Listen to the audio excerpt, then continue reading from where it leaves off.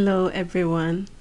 Today's devotion is titled Bringing Others to Jesus, and our scripture is taken from John chapter 1, verses 35 to 42. Immediately after meeting the Lord, Andrew introduced his brother Simon to the Lord Jesus.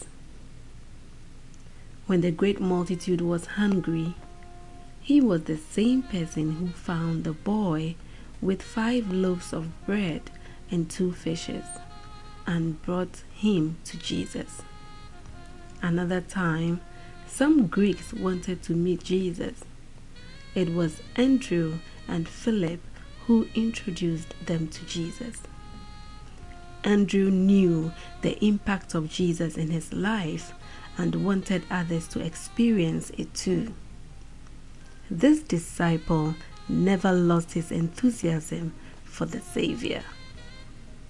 As believers, when we come into the knowledge of the grace of God, we are expected to draw others to our Jesus.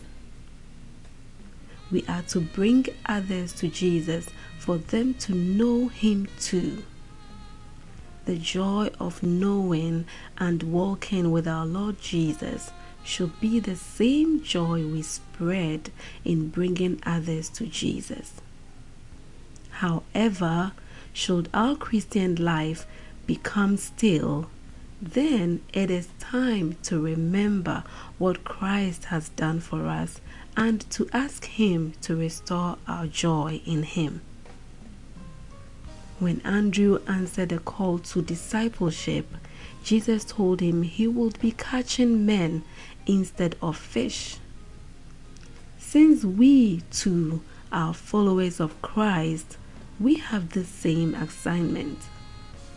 Our styles and opportunities vary, but we are each responsible to develop a lifelong habit of bringing others to Jesus.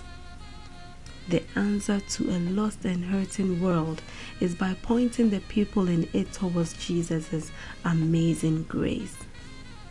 Life cannot be lived any better without Jesus factor. He's all we need for a better life and a better world.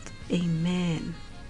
God richly bless you, and always remember, I love you very much, but Jesus loves you best. Intimacy with the Father from Charlie's Desk.